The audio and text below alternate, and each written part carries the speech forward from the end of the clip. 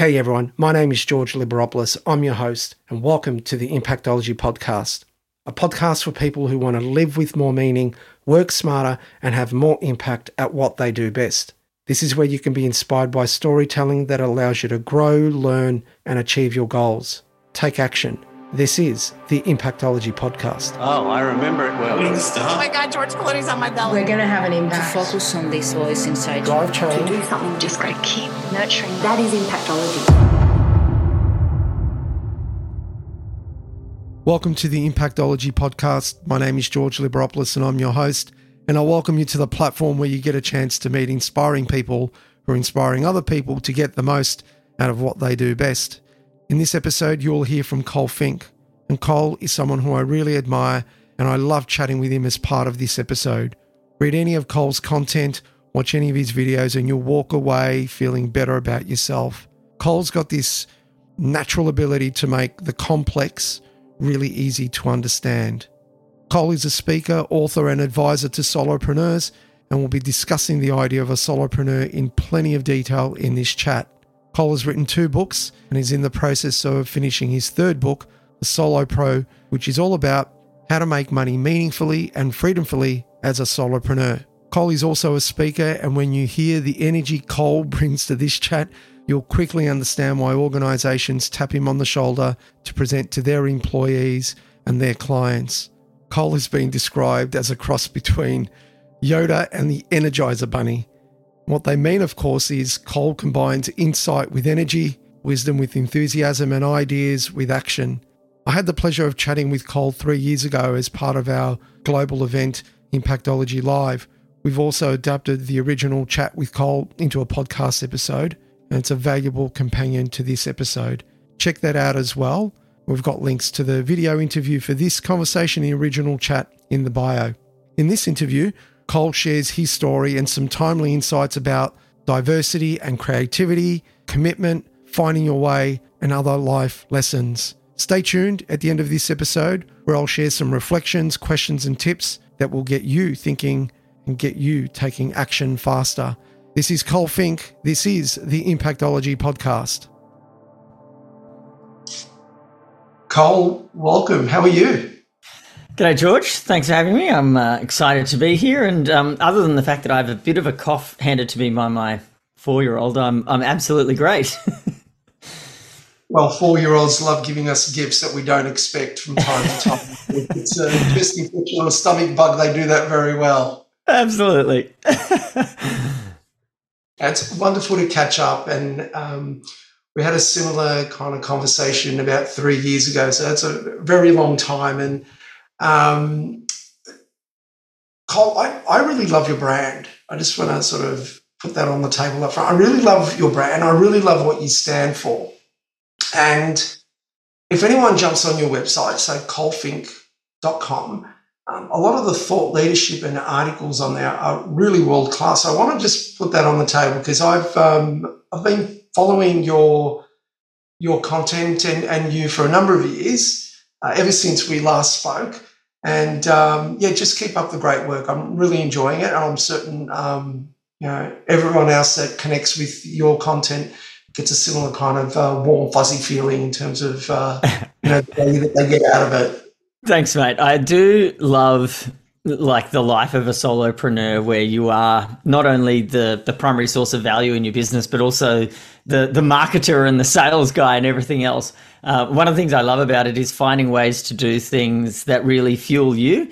And so like hopefully your reaction is born out of the fact that I actually really do like writing the articles and creating the videos and the content and whatever that goes out online to promote my business. And I'm exploring topics that I find interesting, and I'm exploring them in ways that I find interesting. And so it actually doesn't feel to me like a cost or a great investment that I have to make to try and write this stuff. I'm doing it as much for my own gratification as anyone else. And then it's interesting when you do it that way, it makes it more resonant often because for the people for whom your perspective on life or the way you approach things resonates with them, then they find it really awesome to have found someone who's a like-minded soul, I guess. So thanks, I appreciate that. And if it's attracting people like you, I'm happy because you're a bloody good bloke, and I love working with people like you. Thank you. And I guess what you highlight there as well is, and I don't mean this in absolute terms, but if you created the content and you had a great time creating it and you're learning something about yourself and you're coming across as authentic, even if, and I don't mean this in absolute terms, there was no one listening or watching at the other end ever, but somehow you're a better person for having that time to reflect, even if it's for your own benefit. 100%. Yeah, and that's what I get. That's the kind of sort of vibe that I get from your content. But so anyone who hasn't heard your name before, who is Col Fink? What drives you, and what are you known for? Well, hopefully I'm known for helping professionals be profitable, because that's a little tagline I write on my website. I'm probably best well known as a mentor and a guide for solopreneurs, solo pros, I call them. I'm also pretty well known as a public speaking coach and as an expert in designing engaging communities, whether those communities be like an internal staff community or whether the community is more the clients of your business.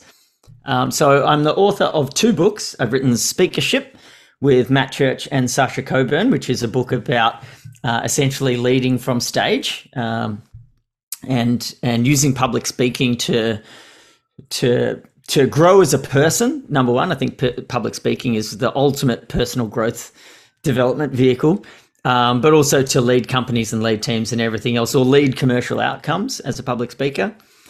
I've written a book called Tribe of Learning, which is about how if you place people in environments where they're constantly learning and growing personally, you create deeply engaged communities. And so if you want to have deeply engaged staff or you want to have deeply engaged clients and customers, I reckon what you want to do is create an environment where they get to come together as a community, where they're learning and growing personally. And there's a bit of an art and a science to that. And so I've got a book about that. And then right now, George, as we speak, I mean, not like right now as we speak, but, I wrote some last night and I'll write some again tonight. I'm writing my 3rd book, which is called The Solo Pro. And it's all about how to make money meaningfully and freedomfully. So I think that the modern world provides individuals with like a crazy opportunity to run a fabulously commercially successful business, so a really profitable business, but in a way which is really meaningful and really freedomful. And so I think that the corporate world for a lot of people has become quite meaningless in many cases and quite freedomless in many cases. And I just think that's a gross misuse of the opportunity that the modern world has created. Like I saw a graph a while ago that said worker productivity has increased by 12 times over since, 1850 or whatever the date was. Well, why aren't we 12 times as free? Like, why aren't we 12 times as happy? Like, this is nuts. If anything, a lot of people are less free now than they were in the 1850s. And I'm not raging against capitalism. I recognize that we are all incredibly well off and incredibly privileged. But what I want to do now is encourage people to exercise that privilege in a way that is deeply meaningful for their lives. And I'm sick of business coaches and business courses just being about making money. I want to be surrounded by people who are interested in making money, but in doing so in a way that's truly meaningful for them and for the people that they're with, and also freedomful. And so that we all get to spend our time on this earth doing things more than just making a buck. So yeah, I'm driven. Like the part of your question was, what drives you? I'm driven to lead a meaningful and freedomful life, and to help others for whom that idea resonates to do the same. That's what I want to do with my time here. Freedomful. You've touched on some really important topics there that I'd love to explore in a bit more detail, particularly around sustainability and building that sense of community and freedomful, which you mentioned, and purpose as well, and meaning. Before we jump into some of those topics, we spoke 3 years ago, and it was right in the heart of the pandemic. Yeah. And our world at that stage, we were just trying to find a way to make the most of what was a really difficult situation. And we don't need to go back there. But so much has shifted, so much personal growth for individuals as well. And when you're looking back, what are the 3 accomplishments from that period that you look back now that you're most proud of? I've actually had an awesome time over the last 3 years. Obviously, I don't celebrate the fact that a lot of the world went politically quite dysfunctional, and obviously that loads of people have been horrendously affected. But from a purely selfish sense, I had an absolutely great time during the pandemic. And I found lockdown strangely, and again, this is speaking to enormous privilege, but I live outside of the city on a relatively large property. And so that period where none of us were really allowed to go out and do anything, funnily enough, came at the perfect time for me, because we'd just moved onto this 27-acre property and we sort of wanted to be in the nesting phase anyway. So the pandemic I was really incredibly blessed. But the greatest accomplishment I would say over the last 3 years is definitely that if I imagine myself like on my deathbed, right, looking back at my life, I'll look back on the 3 years since you and I last publicly spoke, knowing that I spent them exactly how I wanted to spend them, which is predominantly with my kids. So I've got a 4-year-old, a 2-year-old, and a 5-month-old. And over the last 3 years, I've spent an absolutely incredible amount of time with these 3 little humans, and I've had the pleasure of witnessing their growth and meeting them as people as they become more and more whoever they are going to become. And so I'm 44 years old, right? And I spent a lot of my life up to the age of probably maybe 35 or so planning and preparing for my perfect life. Like I'm one of those, I've heard people either spend most of their time either depressed about the past or anxious about the future. I'm the anxious about the future type. I spend my whole life in the future, or that was my default. I'm training myself out of it. And I've spent a lot of my life just planning and preparing for some perfect life that would appear in some future indeterminate amount of time. And in the last, I don't know, maybe 8 years, maybe only 5 years, something like that. But I realized that whatever's happening now just is forever.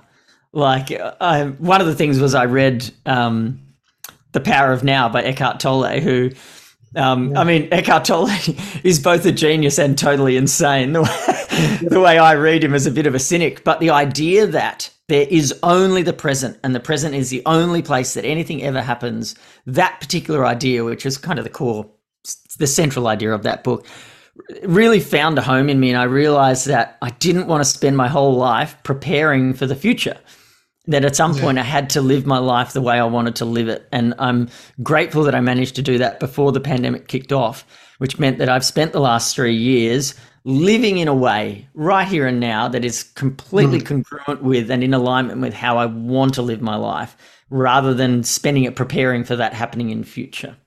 So that is my number one accomplishment, and I hope to continue to accomplish that every day for the rest of my life is the plan. In that time, I also wrote Tribe of Learning and published that book and got that out into the world. That was cool. I'm proud of that. I've almost finished writing the Solo Pro, which is cool. I'm proud of that. But actually, my 2-year-old, I delivered her on the bathroom floor myself, which was not the plan, but we live a long way from the hospital and we were not going to get there in time. So I delivered a 2-year-old. Well, she's 2 now, but I delivered a baby on my bathroom floor. My wife is amazing, and she just totally thrived in that experience. It was just us in the bathroom. It was amazing. And I reckon in the last 3 years, I've changed more nappies than 99.99% of all the men in the world. And I'm extremely proud of that. Now, how were you during that situation? You mentioned that your wife was really calm and in the moment. How about yourself? How were you going in that moment? It was It's interesting. I would never have signed up to do it. Like, if you'd said, do you want to deliver your own kid? I would have been like, heck no, like, not a chance. And if you ask me, do you want to do it again? I'd again say no. We had our third child after that, and he got born in a normal hospital, and we just went a lot earlier. But I'm actually super grateful for the experience, and it was great. And so we actually live with my wife. My wife and I live with her brother and his partner and their child. And we have our house set up so that lots of other people can come and stay. So I don't know, the best thing I could describe it as is a hippie commune, but we're not really hippies. But we live in a very communal environment. Anyway, so my brother-in-law, he heard a bit of a commotion, and he had the perfect amount of wherewithal to realize that I needed help, but we didn't really want him in the room. And so he stood outside the bathroom door and he rang his parents and his brother, who are all doctors, and his brother's wife is also a doctor. So we had this army of doctors on call, and my brother-in-law, Ben, was just standing outside the bathroom door, and every couple of minutes he'd like send me a bit of information like, hey, Col, you might want to check this. Hey, Col, you might want to do that. But it was perfect because it meant that I knew that someone had my back and was like covering the technical and the dangers and whatever. And all I had to do was be there and present with Mish and like coach her and encourage her through the process. And anytime I needed to know something, Ben's voice would just like magically appear in the room being like, hey, Col, you got to do this. And so we smashed it, dude. Like, we gave birth to a kid in our bathroom, and everyone was healthy and awesome. And the ambulance rocked up 45 minutes later, and I've already done the umbilical cord, and that's all sorted. And my wife stood up and walked out of the house. It was wild. You know, I thought you were going to say that when he called up the family, that he was got into commentary mode and started commentating. And they're on the home straight. She's got her head coming out, and then no, it wasn't like that. Oh, he's cut that umbilical cord like he's done it before. Yeah, which I hadn't, but no. It was an amazing and a magical experience, and I totally understand why some people are like motivated to have that home birth. Like, I understand that's a bit of a thing now, and I totally get it now, and I understand, and I didn't before. But as I say, when we had the opportunity to have another kid, we were quite happy to book into a hospital and go there earlier this time to make it slightly less stressful. Well, Col, you mentioned being present and the impact that that's had on you, and I guess being in the present. What I've certainly found out in the last few years about being present is that it short circuits our ability to go too far into the future or look in a rearview mirror and try and make sense of what's already happened, which I think there's a place for that. But if we just look in the rearview mirror for a moment, though, growing up, who were your role models? Who were they, and how did they shape you? I mean, definitely my dad, which is like the most stereotypical answer on earth. And in all honesty, I don't actually know really how he shaped me, because he died when I was 19 and I'm now 44. So he's been gone longer than he was around, for me at least. And it's sad in a sense because he's kind of, at this point, he's a collection of memories rather than a living, breathing kind of person in my life. But I know that he shaped me a lot just because of the way Mum looks at me. Like, I know my mum sees my dad in me, and I don't really look like him that much, but it's the way that I talk, it's the way that I think, it's the way that I act. Like, I know I'm like my dad because just the way Mum looks at me, I can just tell. But I definitely got a bunch of things from him, like a really entrepreneurial spirit, like a willingness to take risks. Like, there's a whole bunch of things about me that you could say that just probably came from my dad. So he'd be one. But it's interesting, like, you go, who are my role models? I remember when I was a teenager, I was one of those kids who doodled a lot in the margins of textbooks and that kind of stuff. Like, I was constantly drawing things. And I remember I had this thing that I used to, like, draw almost like graffiti. Not that I was ever into graffiti, but I like to do words like that, how the graffiti artists do, where you kind of write little mottos and whatever. And one of the ones I wrote was "No Heroes." I wrote that thousands of times. I wrote "No Heroes." And the idea wasn't that I didn't want to, it wasn't that I was rejecting the idea of finding other people impressive or inspiring or anything else, but it was more that I wanted to recognize that absolutely everybody was fallible and that I didn't want to kind of elevate anyone to an unrealistic pedestal, if that makes sense. Yeah. So I wanted to, it was, I don't know, like an epiphany I had as a 15-year-old that I wanted to admire the positive traits about people without like worshipping the person. But so, like, I loved Douglas Adams' writing, or I loved Chris Cornell. I don't know if you were into grunge in the 90s, but Soundgarden, Chris Cornell's presence was just, he was amazing.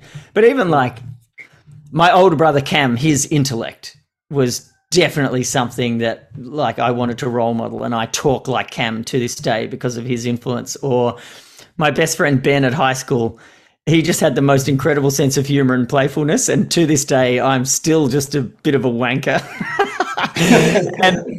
and it's definitely because of him, because he's so playful and so hilarious, and I just really admired that and kind of absorbed that into my sense of being. So I've never really been into hero worship, and definitely not of famous people. And so, like, in terms of the people who were my role models and how they shaped me, there's almost not a famous name I could say that would have it. They were almost all people from my personal circles. But so it's essentially, I was looking for the traits that I felt like people, that people embodied or demonstrated really well. And I wanted to allow myself to be a bit of a sponge. And hopefully everyone who's had some little positive impact on me in my life is now in some way that's reflected back out in the way that I act with other people. And I think that makes perfect sense. I guess the more sort of the hero worshipping is, it's probably just more admiring what they achieve rather than actually being role models, because let's face it, if we pick someone that we know that's in the public eye, we don't know what they're like in private. They might be complete knobs in private. We just don't know. So, but what they might achieve professionally, you might look at that and say, that's fantastic. I love the way they went about it, and be able to draw motivation from that. In your childhood, though, you worked as a professional actor and a musician, and you then went on to study mechanical engineering, and you did your master's in data and analytics and marketing. How do you feel this, let's face it, a diverse mix of passions, how have they shaped your perspective on work today? Yeah, I often say of my resume that it's chaotic is the truth. So I'm using diversity. That was a nice euphemism for that. Thank you. I appreciate it. You framed it well. I've tried a lot of different things in my life, is the truth, and not all of it's worked. And I reckon diversity is essentially the foundation of creativity. So I love, and I have no idea where I first saw this idea, unfortunately, but I love the idea that new ideas appear at the intersection of two or more existing ideas. So I've got a really pragmatic example, which is present in my daily life at the moment. You're familiar with the concept of balance bikes? Balance bikes. So a balance bike is what all the kids use to learn to ride bikes now today, right? So like back when you and I were kids. Your feet to push along and... Correct. So there's no pedals, right? So it's just a bike, sans pedals. That's it. So both my 2-year-old and my 4-year-old can both just pump around on a balance bike, like with unbelievable levels of skill. And my 4-year-old can now ride a pedal bike, and he's never crashed. He's never been out of control. And it's because balance bikes are just a vastly superior way of learning how to ride a bike. You learn to balance first, and then you add the pedals and the brakes. It just makes so much more sense. Well, balance bikes, like, we should have invented them 100 years ago. A balance bike is literally just a bike without the pedals on it. And yet nobody thought of it until the push scooter was invented. Right? Because a push scooter is sort of like a bike. Now you stand on it, but you're holding a set of handlebars and you use your feet for locomotion and for brakes, right? And so once we had pedal bikes and the push scooter, there was this idea that appeared at the intersection where people are like, wait, what if we made a bike that you sit on like a normal bike, but you do the pushing and the braking with your feet like a scooter, balance bike, like literally not life-changing, but world-changing invention, right? And it only came about because there were these two existing ideas that could intersect. Now, interestingly, if you look at the push scooter, that's an intersection of a bike and a skateboard, Yeah. right? And so I reckon you can follow every idea back and back and back and back and back. It's always an intersection of two or more existing ideas, like accumulates together, and I don't know, something magical and fizzy happens and a new idea pops out of it. And so I think if there's a benefit to my chaotic, or in your words, diverse history and resume, it's the fact that I have a bunch of different ideas coming from really different fields of inquiry, from, as you say, like acting and music through to engineering, like across the spectrum of human possibility. Those are fairly far apart. And I think, the more diverse the range of experiences we can have, then the more diverse and broad the possibility of creativity is, because the intersections of ideas kind of exponentially increased. And so when people say diversity is our strength, I don't think that's a buzzword or a catchphrase. I think that's the truth. If you get more people in a room with more diverse backgrounds and experiences and ideas and insights and whatever, when you intersect those perspectives and those ideas, that's where creativity comes from. And so, I guess there was a period in my life where I was like, oh no, should I have picked a track and stayed in it? But now at this point in my life, I'm incredibly grateful for all the random stuff that I've done, because I think it contributes to who I am today. Yeah, and that intersection of ideas where you've got the buzzword of diversity of thinking, but it's true. The kind of conversation, if you've got a problem statement on the table and you've got people around the room that have all got come with different strengths and different perspectives and different expertise, the problem is going to be solved in a completely different way to getting individuals that are probably all of one mold or one discipline. 100%.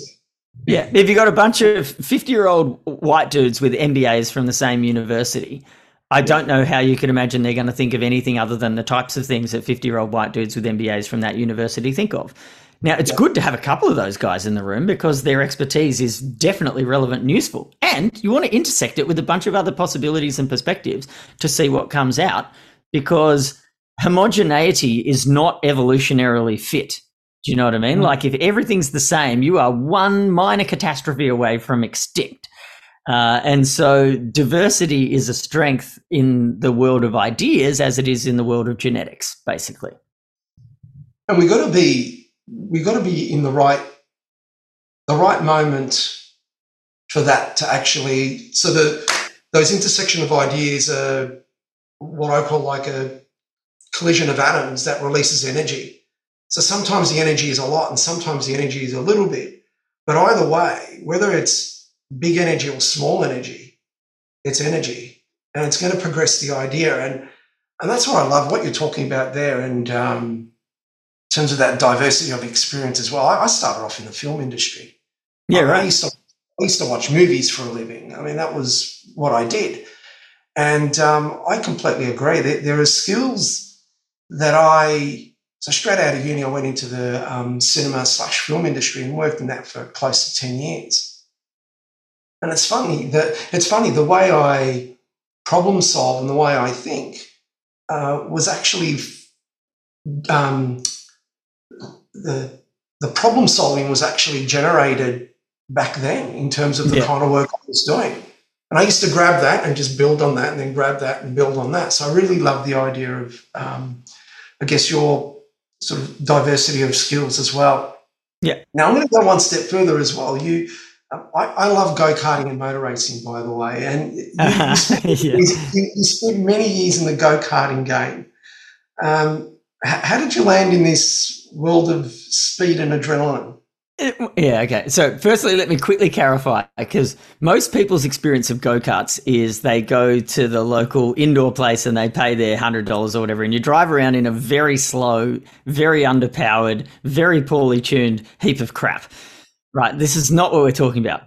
There's a cottage industry of go-kart racing, which is people spending inordinately large sums of money to drive small but incredibly highly tuned and very powerful machines at ludicrously high speeds around custom-built tracks, which this is the world that I was in. And I got into it by pure luck, honestly. So at the time, I was a young engineering student at university, and I was selling computer-aided design software. So I actually, at the time so this is like the early 2000s, three-dimensional computer-aided design was just becoming a thing. It was a really exciting period. And so I was kind of getting on the ground floor of it, and it meant that none of the old dogs kind of knew the field because it was a brand new field. So the fact that I was 21 years old and I looked about 12, but it didn't work against me because it was such a new field that there was no sort of established knowledge. So I turned into quite a good sales engineer for this CAD software. Anyway, one of the clients that the sales manager took me to was Australia's largest go-kart manufacturer. And I went to their factory. They showed me what they did. I opened up the computer. I put on the piece of software. I showed it how I could potentially improve their processes and whatever, and they bought it. And then I started doing training there, and then you know how these things happen. It's just the snowball went on.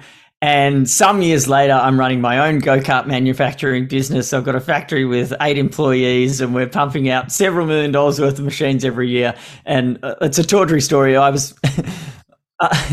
I learned a lot of lessons, let's put it that way, because we were turning over a lot of money and I made none. But anyway, it's interesting now. I've withdrawn completely from the motor racing world, but if I happen to flick on the TV and I see, V8 supercars or whatever, the entire V8 supercars grid is people who in my mind are 12 to 15-year-old children, because and so like Chaz Mostert and Cam Waters and all these guys, like they were all just kids when I knew them racing go-karts.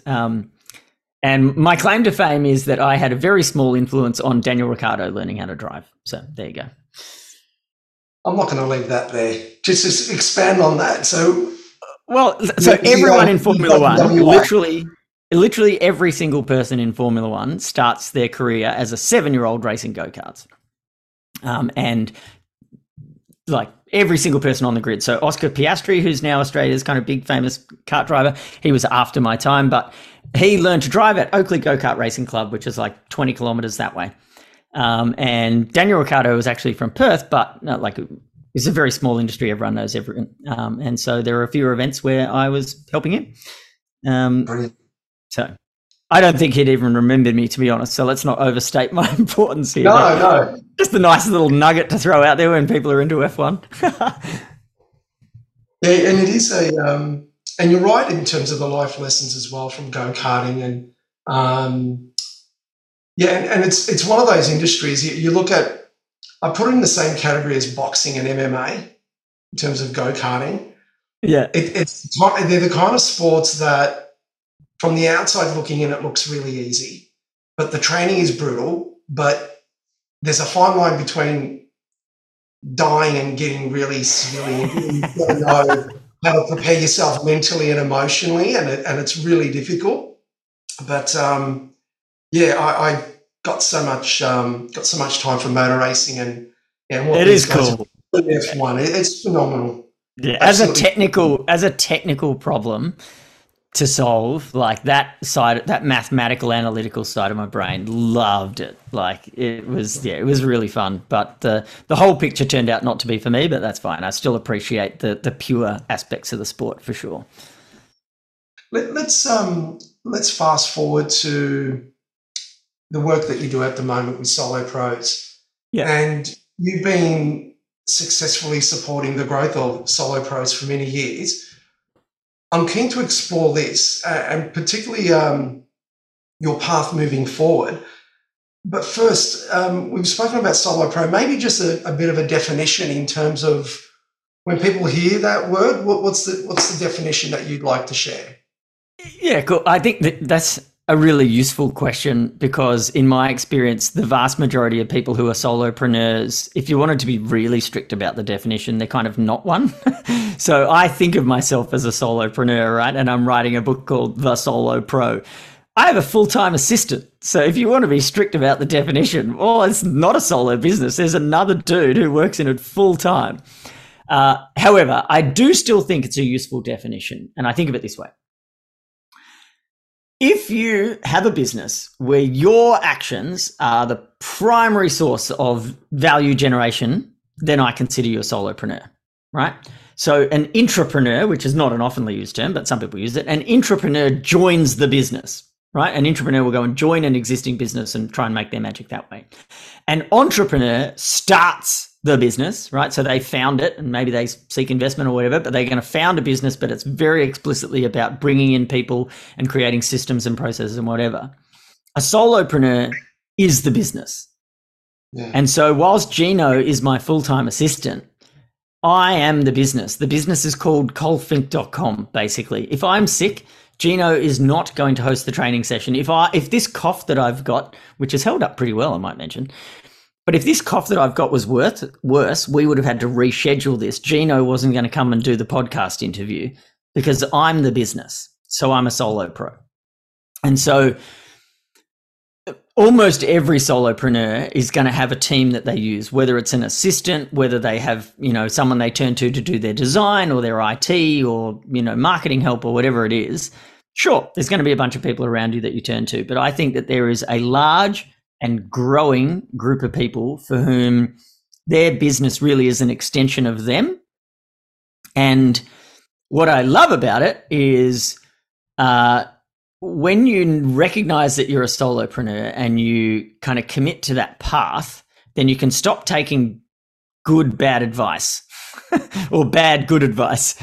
Meaning, like, the traditional business world is all about scale, for example. I don't want to scale.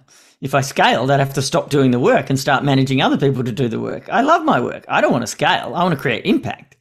But I have no interest in scale. And every time someone starts talking about here's how you scale this or scale that, because I know I'm a solopreneur rather than an entrepreneur, I immediately know, oh, cool, I can stop listening to you.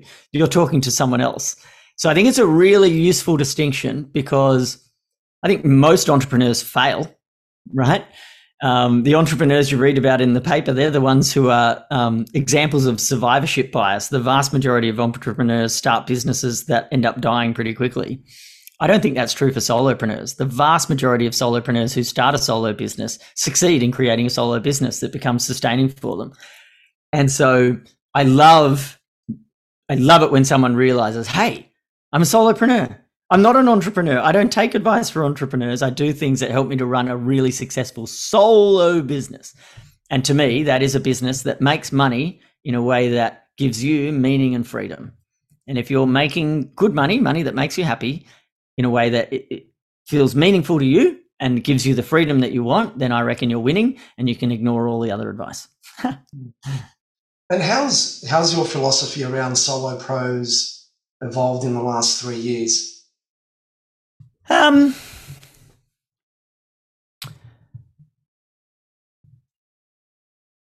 think so. Number one, I think a lot more people have started to take this path, consider it a really serious option. Like, you look at the statistics, the engagement in traditional corporate settings right now is diabolically low. Like, people are not enjoying their jobs, and the pandemic, I think, honestly, was an illustration of how many jobs really are meaningless drivel. Kind of like, it's the modern business landscape is a bit weird, and the pandemic, I think, catalyzed a period of change, which we are now right in the depths of, right? And so I think what's changed in the last 3 years is a whole bunch of people are waking up to the fact that there are other ways of doing things, that the status quo we'd created is not the only way that we could successfully function in a commercial setting. And that, in fact, if you are willing to kind of take full responsibility for your own commercial health, if that makes sense, and you're willing to push yourself and to grow in ways and to try things that might be uncomfortable, but that there is crazy amount of opportunity out there for people to run solo businesses because the world's changing, I think, faster than it's ever changed before, right? Technology is causing the world to change more quickly than it ever has before. And the fundamental advantage that a solo business has over a more traditional kind of corporate structure is responsiveness and adaptability. When the world changes, a solopreneur can have a new offering out to the market in literally hours or days, right? Traditional businesses, there's weeks of red tape at the minimum to go along with the whole process of innovation and decision making and whatever else. And they'll be lucky if they pump something out in 3 months, 6 months, or a year, right? But if the world's changing ever faster, then that means solopreneurs are getting ever more, like our competitive advantage is becoming ever more advantageous, if that makes sense. And so I think there's now this large cohort of people who are saying, we're starting to realize, shit, maybe working in a corporate environment is not providing me with the greatest amount of autonomy and agency that I could possibly have. And I'm seeing more and more people running solo businesses to succeeding. Maybe I'll give it a go. So yeah, I'm really excited by it. And I know I personally will never work in a traditional business structure again. Running a business taught me that that's not my strength. I'm not good at people management. I'm not good at administration. And I now run a business where I don't do any people management and I don't do any administration. And I am as flawed a human being as anyone else. But my business is deliberately designed around what I'm good at rather than what I'm not good at. And as a result, every day I just wake up happy to do my work. Excited to do my work and, as I say, live a meaningful and freedomful life. And I just want other people to do the same, which is the inspiration for the book. Yeah, and I know I've worked with many individuals in corporate who would make brilliant solo pros. Genuinely, they're just fantastic at what they do. But there is this big jump from, it's a scary jump, which is, I've got regular monthly income. I know what I'm getting compared to being able to take that leap. So for anyone that's listening to this, that's thought about it, what kind of advice would you provide them in terms of, that thought's run through their head a few times and they're at that point, I'm either going to do it or not do it? Yeah, totally.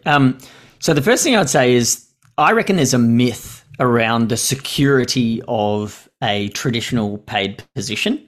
And this was illustrated to me really well by this guy I met at a networking event. I can't even remember his name, but he's a bit of an old timer. He was probably 70 to 75 years old. And he was one of those fellas that just knew how to tell a story. He was so engaging. I just spent half an hour at least just listening to him talk. It was wonderful. Anyway, I had mentioned this idea of solopreneurialism to me, and he said, he told me a story of, he was an accountant, and he told a story of graduating university and, passing all the qualifications and becoming a CPA. And him and 3 or 4 of his mates did it at the same time.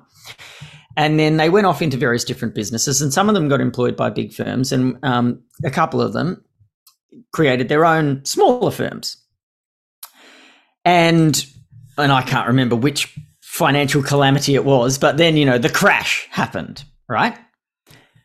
Well, the 2 guys who ran their own firms, their revenue dropped by 50%, which is obviously a pretty significant hit, right? Well, the 2 guys who were employed by big firms, they lost their jobs completely.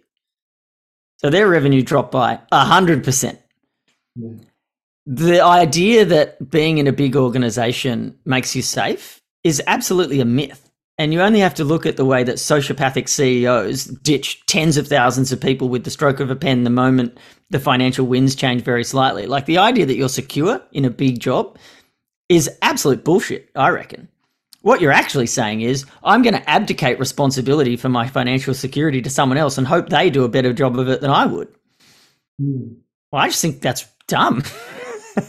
Yeah. Right now, obviously, there are ways to make yourself more secure in a corporate role, right? Be really good at what you do, be indispensable to the business, whatever. Like, you absolutely can make corporate roles secure, but the idea that you're on the payroll, therefore you're safe, that's a myth. What I would say is, if you trust yourself and believe in yourself, working for yourself is by far the most secure way to earn yourself a living than any other. So that aside, if someone is in corporate and thinking about the shift, I reckon the number one kind of strategy or like test to apply in order to see whether this might work for you is to see whether you can get any attention. Attention is vastly more scarce than money is. And if you can attract a lot of attention, then you're 80% of the way there. And getting a little bit of money on the far side of that attention is actually kind of easy. And so for the people who you're describing who've got this monthly paycheck coming in, they've probably got a mortgage and responsibilities to spouse and children or, whatever else. We've all got stuff that we have to pay for, and very few people have a nest egg big enough where you can just quit and hope that this works within the next year or so. If that's you, then what you want to do is start acting like you're running your own business and start the act of promoting yourself and your ideas and the value that you think you might be able to offer to the world. Right? So that's the problems that you might be able to help people solve or the aspirations that you might be able to help move them towards. Just start making a noise and see if you can get some attention. If people start ringing you and saying, hey, George, can I pick your brain? Quit your job and start. The moment they ring you and say, can I pick your brain? You're good to go. You've got enough attention. It's resonating with the problems that they're experiencing and the aspirations that they have. When people ring you and say, can I pick your brain? You've got a business. You're just not charging for it yet. And all you got to, everything now is just like details. Work out what your packages look like. Work out how they're priced. Get yourself, any way to receive funds and start making offers to people. But put yourself out there, make a bit of noise, see if you can get a bit of attention. When people start saying, can I pick your brain? Go.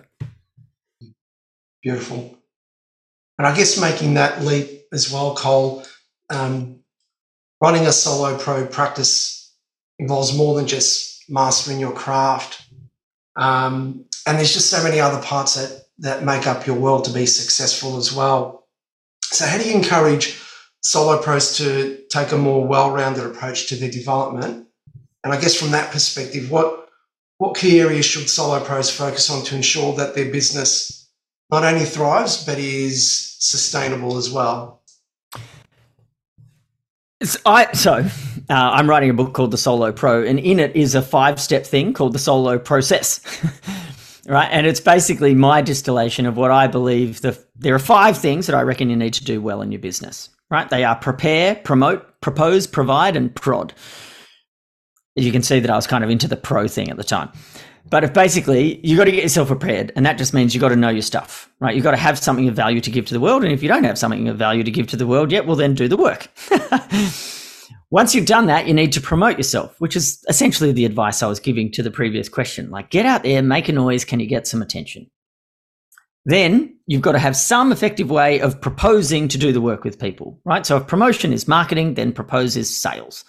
Can you enter into a conversation with someone where you go, cool, sounds like you've got these problems and these aspirations. I think that we could solve those problems and move towards those goals. If we did this work together, it would cost this much. Do you want to do it? So some way of getting into commercial relationships with people. You've got to provide value, obviously. So you need some way of delivering your work that lights people up. And then what you want to do is turn your clients or your customers into advocates. Right, so people who refer you on to others. And I somewhat tongue-in-cheek, I call this prodding. You literally just prod them. Hey, George, do you know anyone else this would be good for? And it's deliberately sort of a silly little word because honestly, doing it well is remarkably easy. You just have to actually do it, right? So it's deliberately a bit tongue-in-cheek. So there's these 5 steps, and I reckon if you do those 5 things well, right? So have something of value, market it somewhat effectively, sell it reasonably well, deliver it really well, and then get people to refer you on to others. If you do those 5 things well, it doesn't matter how much you suck at everything else. I think you can make a business that works. Now, the key, and this to me is maybe the best piece of advice. I think this might be the most important thing I know for people who want to run a solo business. The truth is you do need to do those 5 things well. If any of them drop to 0, your business doesn't exist. You don't make any money. You got to do those 5 things well. However, you don't have to do any of them a specific way. You don't have to do marketing the way this social media maven tells you to do it. You don't have to do sales the way this 80s sales expert tells you to do it. You don't have to deliver value the way this trainer tells you to do it. You just have to find a way to promote yourself. You just have to find a way to propose your work to others. You just have to find a way to provide value, but you got to find your way of doing it. It's your job to find a way of doing each of these things that resonates for you, because if you can make each of the 5 steps energy positive for you, or at the very bare minimum energy neutral, right?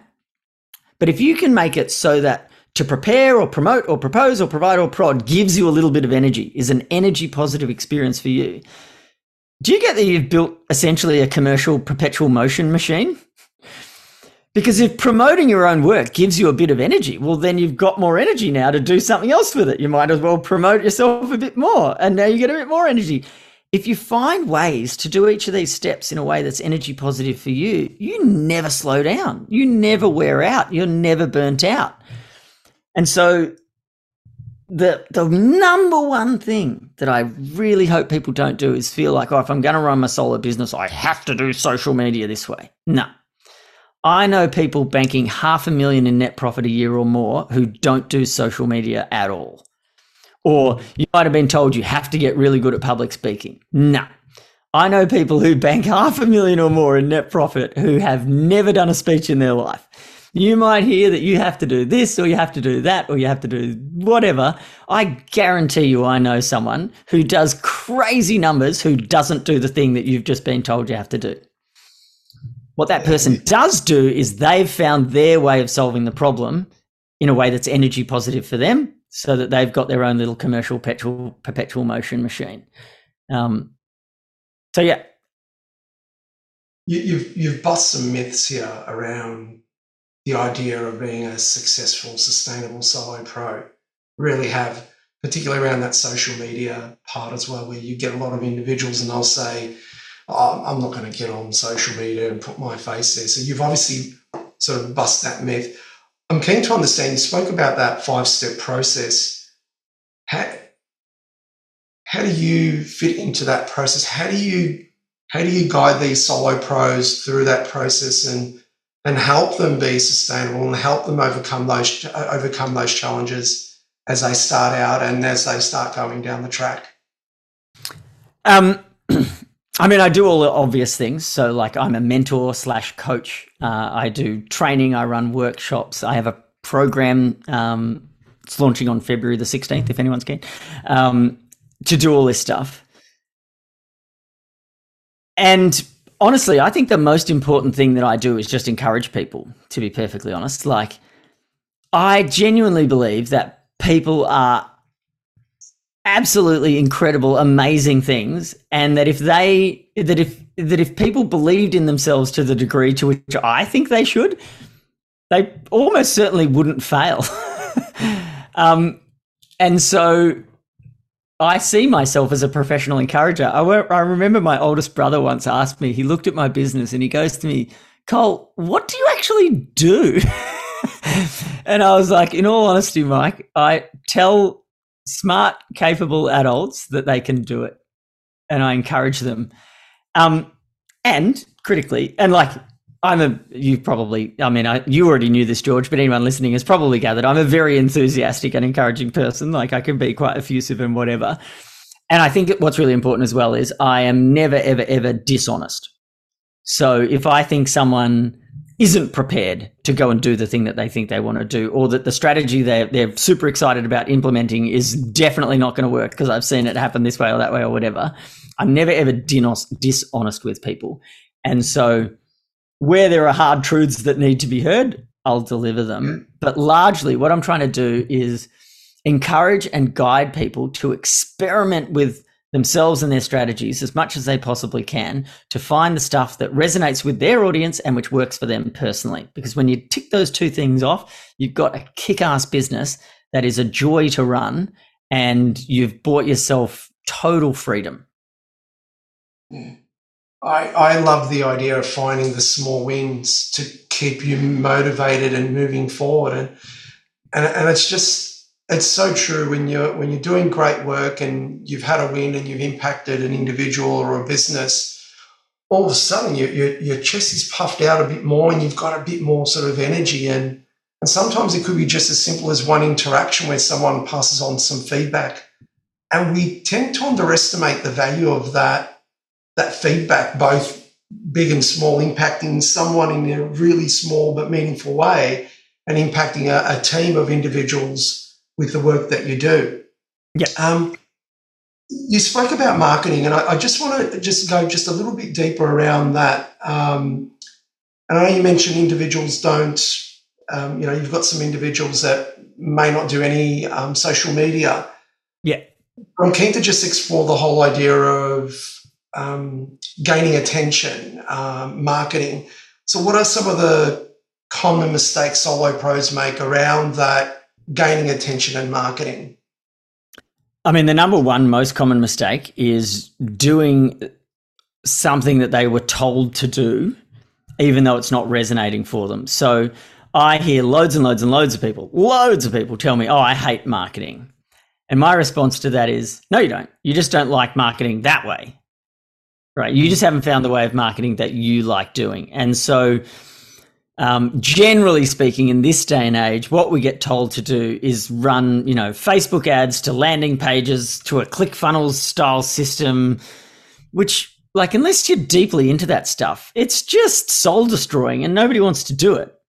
And so, but of course, the people who are kind of most prevalent in the marketing sphere at the moment are the people who love that stuff, right? Because it is a super effective strategy for the people that love it.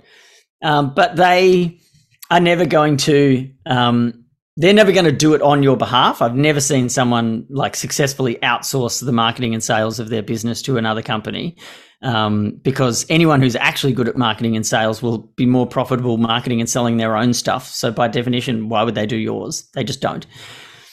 So what you need to do is find a way to get attention that you are happy to do. And so it might be that you quite like doing little speeches to 10 people, or like facilitating little round tables to 10 people. Okay, cool. Where do round tables of 10 people come together? So like for people who sell to corporates, which is a huge percentage of the type of people that I help, they're often a corporate refugee who's selling back to the types of companies they used to work for, right? Super effective strategy can be offer to go and do lunch and learns and make them free, right? So can you go back and sit with 10 of the types of people who you used to work with on a day-to-day basis? So you're super comfortable talking to these people. You know their roles inside out. And you just go back and share your expertise with them 10 at a time around a table over lunch. That is a way to get attention. That is a way to help people solve their problems. That is a way to have them go, hey, can I pick your brain? Because remember, if they say, can I pick your brain? You've got a profitable business. Like, there's no online marketing expert who's telling you that that's a viable strategy. But I know people who absolutely crush this game, and really their only thing they do is go to organizations in tall towers in the city and do little lunch and learns for free, which are like the sowing the seeds of future programs and offerings that they could run for them. There's a billion little ways of marketing yourself that are like that. And your job is to find the ones that work for you and that give you energy. And it can be public speaking, it can be social media, it can be one-on-one interactions. Like LinkedIn is a Rolodex of the entire professional world. You can find the exact person who should be talking to you in 15 seconds. Now, you don't have to message them on LinkedIn because that almost never works. But now that you know who they are, you know what city they're in, that means you know what building they're in. That means you can just ring them, right? Or you can probably guess their email address. Like, there's so many ways that you can just reach out to people and be like, hey, this is what I do, and I would love to talk to you about it. You just got to find the one that works for you. Again, busting myths around the notion of marketing, and I guess what you're mentioning here as well, Cole, is finding something that's bespoke to your style and what you do really well, rather than getting people outside of their comfort zone in a way that makes them really uncomfortable and probably not at their best as well. Let's look to the future for solo pros. What's the future for solo pros? And done well, what do they have to look forward to? You've touched on some things, but where do you see this going in the next few years, and why is it so attractive for good, smart people? So I touched on the idea that I reckon if large organizations, and do you get that like large organizations keep getting larger? Do you know what I mean? Like the Apples and the Teslas and the whatever of the world and the Amazons, like their market cap keeps getting bigger and bigger and bigger. Their pool of resources keeps getting bigger and bigger and bigger. And their monopolistic power keeps getting greater and greater and greater, right? Like it seems to me like where businesses probably used to fit a bell curve in terms of scale, where there are a few really small businesses and there are a few really big businesses, but most of them collected in the middle. We're now retreating to the ends of that same graph, where there is only going to be massive businesses or solo businesses. And the massive businesses have the advantage, of course, of resources and money. And so their competitive advantage is in being able to like deeply research things and, you know, create systems and structures and whatever to solve massive intractable problems. And as a solo pro, we're not very good at that. Like a solopreneur is not going to make a whole car effectively that can be sold. Like you need the resources of a car company and $1 billion to put towards tooling and R&D to make a car that's going to sell. So that is a set of problems, like personal transportation is a set of problems better suited to be solved by large organizations. I'm never going to encourage a solo pro to be like, hey, see if you can make a car. That would be a dumb idea. However, at the very opposite end of the spectrum, we've got solo businesses, and their massive competitive advantage is not resources, but responsiveness. We can change overnight. You can offer a new thing to market in 6 hours because you've got a website that you can edit yourself, and what you're selling is your own insight and expertise and skills, right? And the world is changing crazy quickly, which means that responsiveness is more and more valuable. And so I reckon that we have a massive opportunity to look forward to where, I think something like 40 or 50% of the jobs that kids who are currently in high school are going to be doing in their mid-30s haven't been invented yet. Like we don't even know what they are. Our ability to predict the future is enormously limited. And the smaller your business, the more quickly you can create the future, the more quickly you can contribute to what the future is going to be. And so there are things that large organizations are not at all well equipped to do really well. And that's our playground. That's where we get to go to work and do whatever we want, and to iterate quickly and to fail regularly and learn from those failures and try again over and over and over again. Things like the large language model, AI platforms and that sort of stuff. Like there's a whole bunch of tools that allow you to automate and kind of bolster and build support around yourself. Like the amount that a single person is going to be able to achieve is going to continue to grow potentially exponentially over the next 10 to 20 years, I reckon. And so if you are able to kind of cultivate your own personal energy, focus your authentic self into some particular space or towards a particular market or towards a group of people who just need your help and your expertise, I genuinely believe the world's your playground, and there's untold amounts of opportunity and money to be made by people who are willing to just step beyond that little barrier of fear that arises when we think, oh shit, can I really afford to quit my job? And the people who find the courage to do that, I think, are going to be rewarded massively. And we're seeing it now. I know so many people who make crazy money running a little solo business that no one's ever heard of. It's crazy. And with these individuals that are quite successful, on the topic of personal brand, I've got a great definition of personal brand, which is your personal brand walks into the room before you do. No, I love that. I've seen you say that before. I've mentioned that to a few people. I really like it. And I think that speaks volumes of being present, which we spoke about earlier in our conversation, and knowing your strengths and playing to those strengths as well. How do you guide people in crafting a compelling personal brand that will actually mean something for their audience? And maybe even if you've got a sort of a success story of someone, you don't need to mention names, but maybe someone who's created such a strong personal brand that their success was guaranteed, if you could ever say that, based on that strong brand.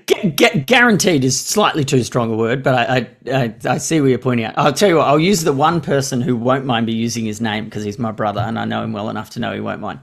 So my brother Cam Fink, you can find him at camfink.com, obviously. He is an event producer and a videographer, and over the pandemic he became a video production coach, I guess. And so basically he realized that, we're all stuck at home and we're all trying to get attention online or whatever. And he was like, video is so effective and most people absolutely suck at it. So Cam developed this course, which is so congruent. It's so congruent with the type of person that he is. He created a video, like a self-video production course. It's literally about how to take selfie videos holding a phone so that you can promote your stuff online. And it's called Be Less Shit. Like, it's literally called the Be Less Shit camera course, right? And do you get that there's not many people that could call a product Be Less Shit? But it is so congruent with who Cam is, because he's not just a video trainer, right? He's not just going to tell you how to hold the camera and what settings to put it on and how to write a script or anything. He is a guy who helps you find a way to be at ease with who you really are while you're holding a camera. That's his actual job, is help you be yourself, be authentic, be at ease when you're talking to a camera, which is a weird, slightly alien environment that turns most of us into a wonky cardboard cutout of ourselves, right? And Cam does not take himself too seriously. He never has, right?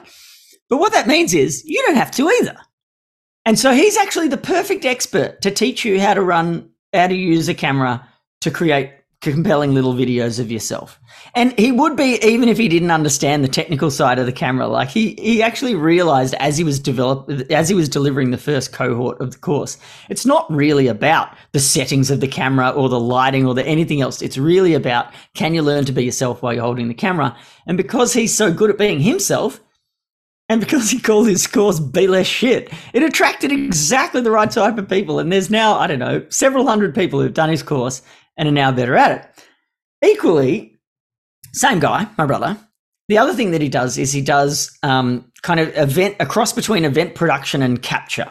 So he'll come along and help you produce your event, but he'll also help you record the event. So if you're running an in-person conference or something like that, you want to capture the keynotes, you want to capture the audience's reactions and all sorts of stuff like that. Cam will do that. Now, the normal event production kind of tech crew, the stereotypical tech crew guy wears a black t-shirt, right? Cam wears a rainbow plastic cowboy hat. Because he's not an event producer, he's a source of energy for the event itself. He's the polar opposite of the stereotypical black t-shirt camera operator guy who tries to blend into the background. Cam is part of the event. He actually makes your event better. The audience's reactions are more positive because Cam's there. So when he's filming them getting testimonials and whatever, they're better testimonials because the dude in the rainbow hat, who's super easygoing and engaging and fun and funny and exciting and whatever, and makes me feel like what a better person I am, he's the one doing my interview. And so he comes away with these, like a show reel from an event that just makes you wish you were there. And it's because the event was better because Cam was there. And the reason the event was better was Cam was there is because Cam's brand walked into the room before he got there. If someone hires Cam to produce their event, they're saying, with the dude that walks around the place in a rainbow cowboy hat, they're saying, we want you to have fun. We want you to be yourself. We want, it's an expression of your intentions. And Cam's brand helps helps enable that. And there are very few people who'd suggest that if your market is conservative, large corporates running multi-million-dollar events, there are very few people who'd tell you it would be a strategically good idea to wear a $2 rainbow cowboy hat that you bought at the reject shop. But that's what he wears, and he makes much better money as a result. That's what personal brand is. It's about telling the world who you really are and realizing that magnets are as powerful at repelling as they are at attracting. And like the mathematics of magnets says, you can never have a highly attractive magnet that is not equally and oppositely repelling out the other side, right? What most of us do is we're so afraid of repelling that we never attract. We become non-magnetic at all. We just become this inert block of rock sitting on the desk doing nothing. And Cam had the courage to go, fuck it. I'm going to be as attractive as possible. And that's equally going to repel some people. Like there are people who would never dream of paying to have the videographer come to an event dressed in a plastic cowboy hat from the reject shop. Good. Those people aren't who he wants. He's a bit repellent as a result, but he's highly attractive. And that's what we've all got to do. Be willing to repel half the world's population, because on the other side of the magnet, you're attracting the people that actually resonate with who you are and what you do way more effectively. Personal brand's about courage as much as it is about strategy. What a great story. And the old adage, if you try and be meaningful to everyone, you're not meaningful to anyone, or along those lines, where you're trying to be all things to all people. And Cam, in that instance, his personal brand is so strong, and the word of mouth, I suspect, would be so strong that all of a sudden that rainbow cowboy hat isn't even a consideration when you've got him there, that you just know you're in safe hands when you've got someone like Cam there. Absolutely. I just want to, just a final question before we've got some closing questions, Col. And it's something that I hear so often around imposter syndrome. And let's overlay that in the context of personal brand. And I saw a real impressive video that you created not too long ago that says, with honesty, you buy permission to be yourself. Yeah, I remember that one. I was stacking wood, I think. That's correct. And it really got my attention because you were doing something that I wouldn't expect anyone to be talking about, doing something, but having a topic that's so not congruent with what you were doing. So when you've got individuals that have that fear of being judged, and whether it be public speaking or, putting themselves out there in uncomfortable but necessary ways, but that's where you actually have the most growth. Yeah. What advice do you have for these individuals? Because everything that you've mentioned up to this point is inspiring, and you think, it's generated a bit of sort of energy in me around, look, that sounds like so doable. But then there's that overpowering voice that goes, but not for you, buddy. Just stay where you are. So what advice do you have for those individuals that are hitting that roadblock of imposter syndrome? So firstly, I would say imposter syndrome is self-awareness viewed from below the line. So imposter syndrome is what we feel when we recognize our own limitations and fallibility. And when you observe that awareness in anybody other than yourself, you almost universally view it as a positive character trait. We much prefer to surround ourselves with people who understand their own limitations and their own fallibilities than we do to surround ourselves with people who are like dramatically overconfident idiots, right? So you've taken what when I say you, I mean, the listener or us as a culture, we've taken what is, when we view it in anybody else, in literally anybody else, in the 7,999,900,900, in any other person on earth, when you see that character trait, you go, that's a good thing. And when you see it in yourself, you call yourself a fraud. So that's just a failure of logic. Imposter syndrome is self-awareness. And if you have imposter syndrome, congratulations, you're not an egotistical dickhead. Good. So with that said, we owe a lot to our schooling, right? especially our teachers. Those people deserve to be flooded with money and gifts and everything else, right? So we owe so much to our schooling. We should be incredibly grateful for it. And the institution of modern schooling is far from perfect. And the worst part about school, I believe, for a solopreneur and maybe possibly for anyone, is that it taught absolutely every single one of us how to be elite at fitting in. So school is an environment perfectly crafted to teach absolutely everyone how to disappear, how to hide, how to fit in, how to blend in, how to be beige. It might have been more effective at teaching us that than it taught us anything else, which is, in the business world, not particularly useful. And as a pattern of behavior, it's decidedly destructive. Because now, if you're a solo pro, you have to promote your business and you are the business, which means you've got to stand out. You can't hide and succeed. And so, because it's so deeply ingrained in us, and I believe it is from our schooling, I could be wrong, maybe it's a genetic thing or whatever, but because it's so deeply ingrained in us, it feels like promoting ourselves and like putting yourself out there is hard. But I don't actually honestly think it is.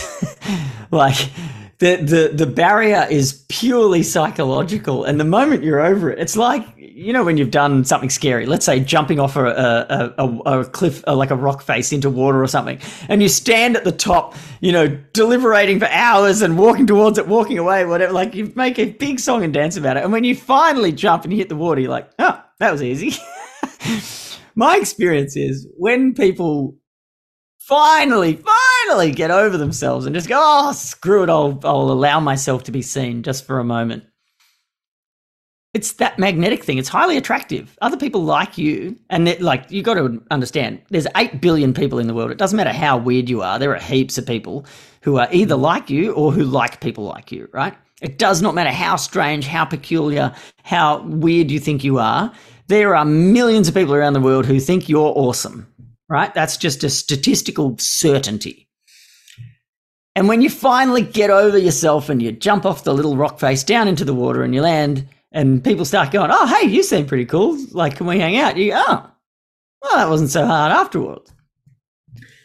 The truth of it is, when people are buying some product or service or whatever from a solo business, they don't really buy expertise, although it seems like they do. What they're really buying is experience.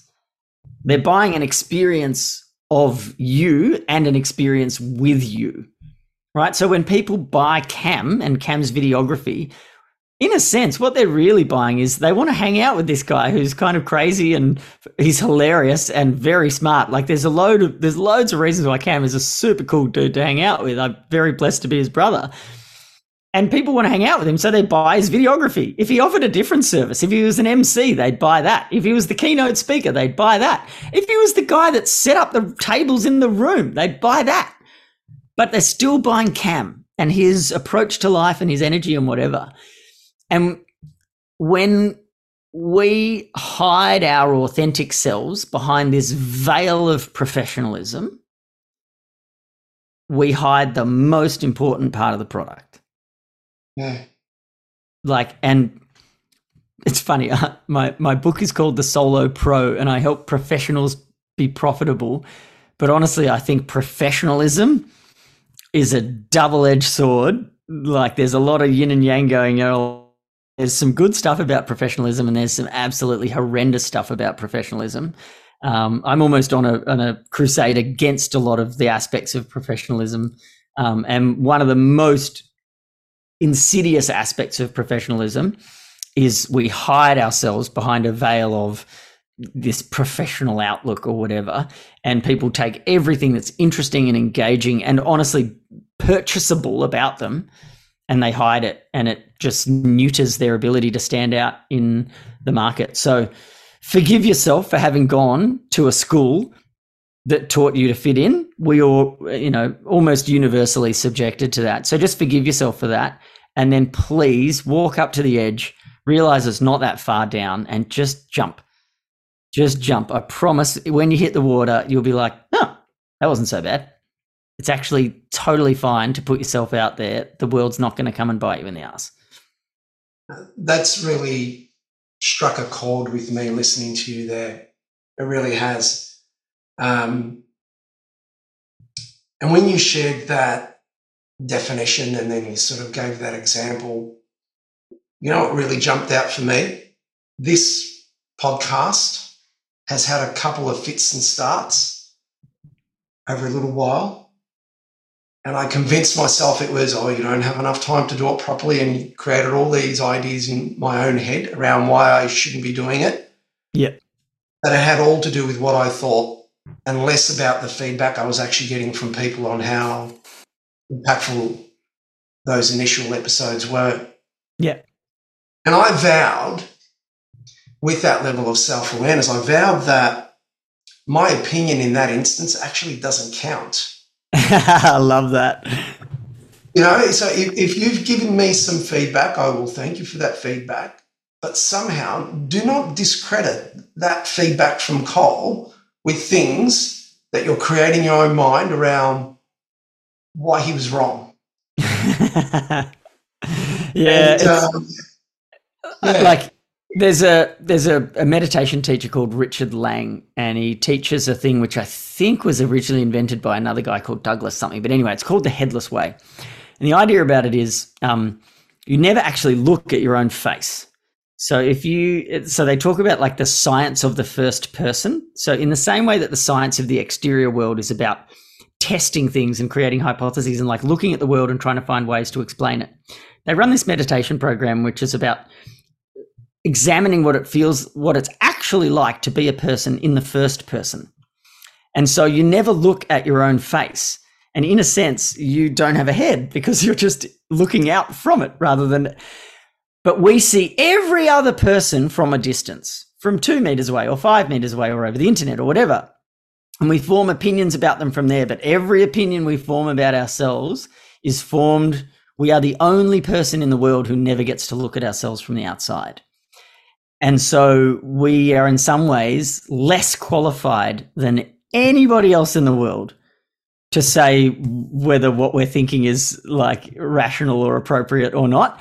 And yeah, I've loved this experience of talking to you on this podcast, George, and I'm going to, recommend other people do it with you. And I'm going to listen to every episode that you put out from here on in, right? And if me and 20 other people are telling you this is fantastic, there's something in this, you got to keep going. In a sense, it doesn't matter how much resistance you're feeling, your opinion is the least objective of all of them because you're the only one who can't see what it's like from the outside. You're the only one trapped on the inside. And so you've got to let the people around you guide you a little bit in terms of, and obviously you want to gravitate towards the ones who are positive and who love you and who support you and all the rest of it. There are clearly many assholes in the world, but let the people around you tell you how awesome you are. And when they say you're awesome, you better believe them for sure. Thank you. That means a lot. Putting one's focus into the areas where we know we've got direct influence over, which is the process and the quality of output and preparation and all those things are far better putting your energy into those spaces there rather than to after the fact random thoughts that really don't mean much at the end of the day. Yep, totally. But I hear that as well, Col, so many times in terms of imposter syndrome, and it manifests itself in different ways. I really like your sort of summary around if you're aware of that, then you're a human, so well done. Yeah. I've got some final bits to finish up. I've really, really enjoyed this, by the way. I've taken so much away. Me too. First quick question I've got is the most impactful career advice. It's actually the most impactful life advice, potentially. I think it has to be credited to some distant Eastern philosopher, but 99% committed is really difficult and 100% committed is really easy. So I got two silly little examples for that. Well, one's not silly. One of them is my marriage. When I met Mish, 2 days into our friendship, I was like, you're it. I'm going to marry you. and I'm 100% committed, and nothing else matters. Nothing's ever going to waver me from that. And so I am 100% committed to being with Mish for the rest of my life and the rest of her life. And as a result, doesn't matter what happens, it's easy. You know, we're going to have a bad day or something can go wrong or whatever. It doesn't matter. I'm 100% committed, so it's easy. And the other one is everyone's got a flaw. Well, everyone's got lots of flaws, but one of mine is Coca-Cola. I drink too much Coca-Cola. And I wasn't 100% committed to not drinking Coke. Like I actually really like it. I don't know why, but I really like the taste of it. And presumably my brain loves the caffeine because I don't drink coffee. But I wasn't 100% committed to quitting Coke, but I realized I could be 100% committed to never having Coke at home. And so I only ever drink Coke when I'm out. And when I was 99% committed to quitting Coke, what actually happened was I would just sneak it in here and there. And I always felt conflicted and bad about it. And I was sort of beating myself up. But now I'm 100% committed to not drinking it at home. And that means when I do drink it when I'm out, that's okay. I'm allowed to. So I'm not beating myself up. And I don't drink it at home because I'm 100% committed not to. Whatever you're doing, don't be 99% committed. Either be 100% committed or do something else. It's like, I think Ryan Holiday or someone like that wrote that book. It's either fuck yes or no. That's the philosophy. It's either absolutely yes or no, do something else. Best life advice, best business advice. Fantastic. What does impact mean to you? That's funny. I find it really easy to answer that question because there's a chapter in the Solo Pro, the book I'm writing, about impact. And it talks about how the way we can have an impact is to help people solve their problems or move towards their aspirations. So impact to me is solving problems and moving towards aspirations. And anytime you're doing that, you're having an impact. Simple and makes sense. Love it. Yep. If you're having a coffee with yourself from 3 years ago, what advice would you provide yourself based on what you know today? I know that one straight away. There's this guy, Robert Brault. I have no idea where I found him, and I honestly don't even know what he does, but he sends out like a really regular email just with one idea in it.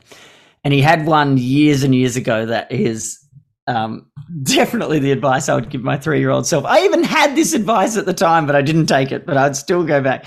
Anyway, the quote is, we are kept from our goal, not by obstacles, but by a clear path to a lesser goal. Love it. Get it. Right. So for loads of people listening to this, you're kept from your goal of being a successful solopreneur, not by the obstacles of being a successful solopreneur, but because it's easier to stay a relatively successful corporate whatever. Do you know what I mean? So for me, I don't need to talk about the specifics of it, but 3 years ago, I was doing something that was easy. And I allowed myself to continue doing it for longer than I needed to. And now that I'm free of it and like I'm now right in the midst of really pursuing my goals, and like I'm just, the last 6 to 12 months has been one of the best rides of my life. And I could have done it 3 years ago, but I had a clear path to a lesser goal. So that's the advice I would have offered to myself. And to be clear, I have absolutely no regrets. My life's totally amazing, but my current path just feels utterly perfect, and I probably could have done it a couple of years earlier. Yeah. And that's life, and that's the evolution of us. We're going to probably keep doing things for a little longer than what we really need to. But when we let them go, we know it's the best thing to do, to let them go and pick up new things to drive us towards new goals, not totally. New goals. Yeah. Quick game of word association. Are you up for it? And we can finish on that. Okay, writing. Clarity. Like clarity of thinking. Clarity, yeah. Yep, sorry. Passion. The source of unlimited energy. Purpose.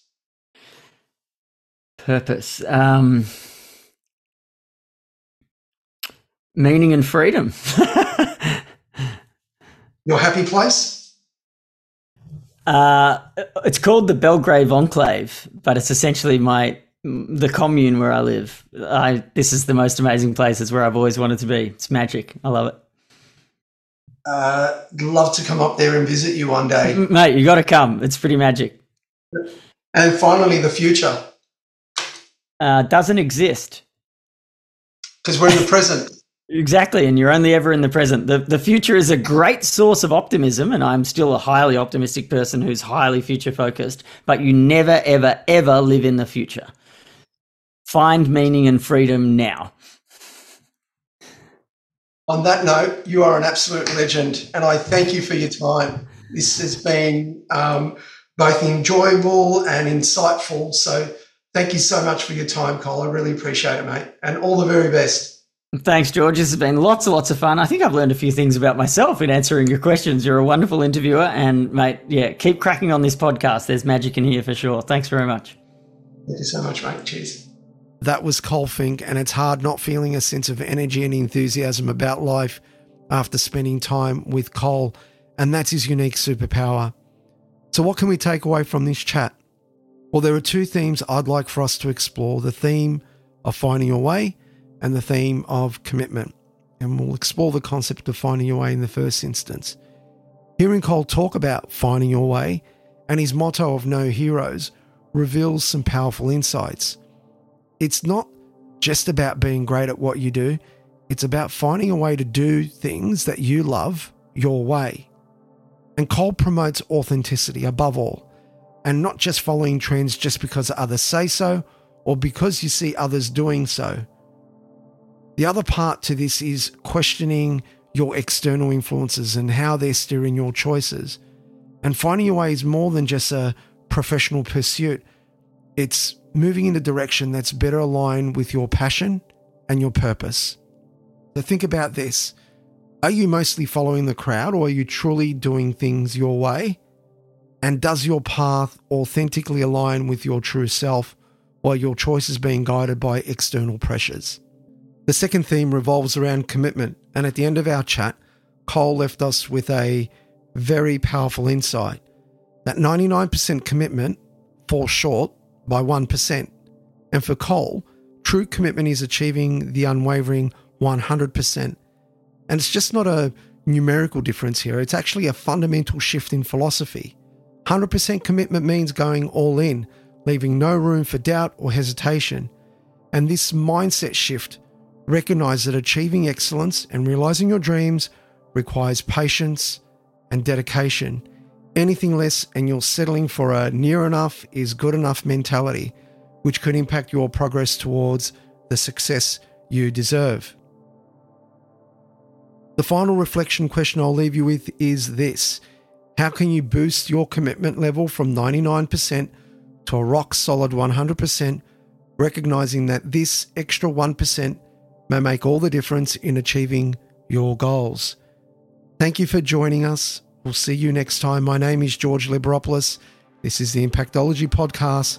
Cheers and stay the course.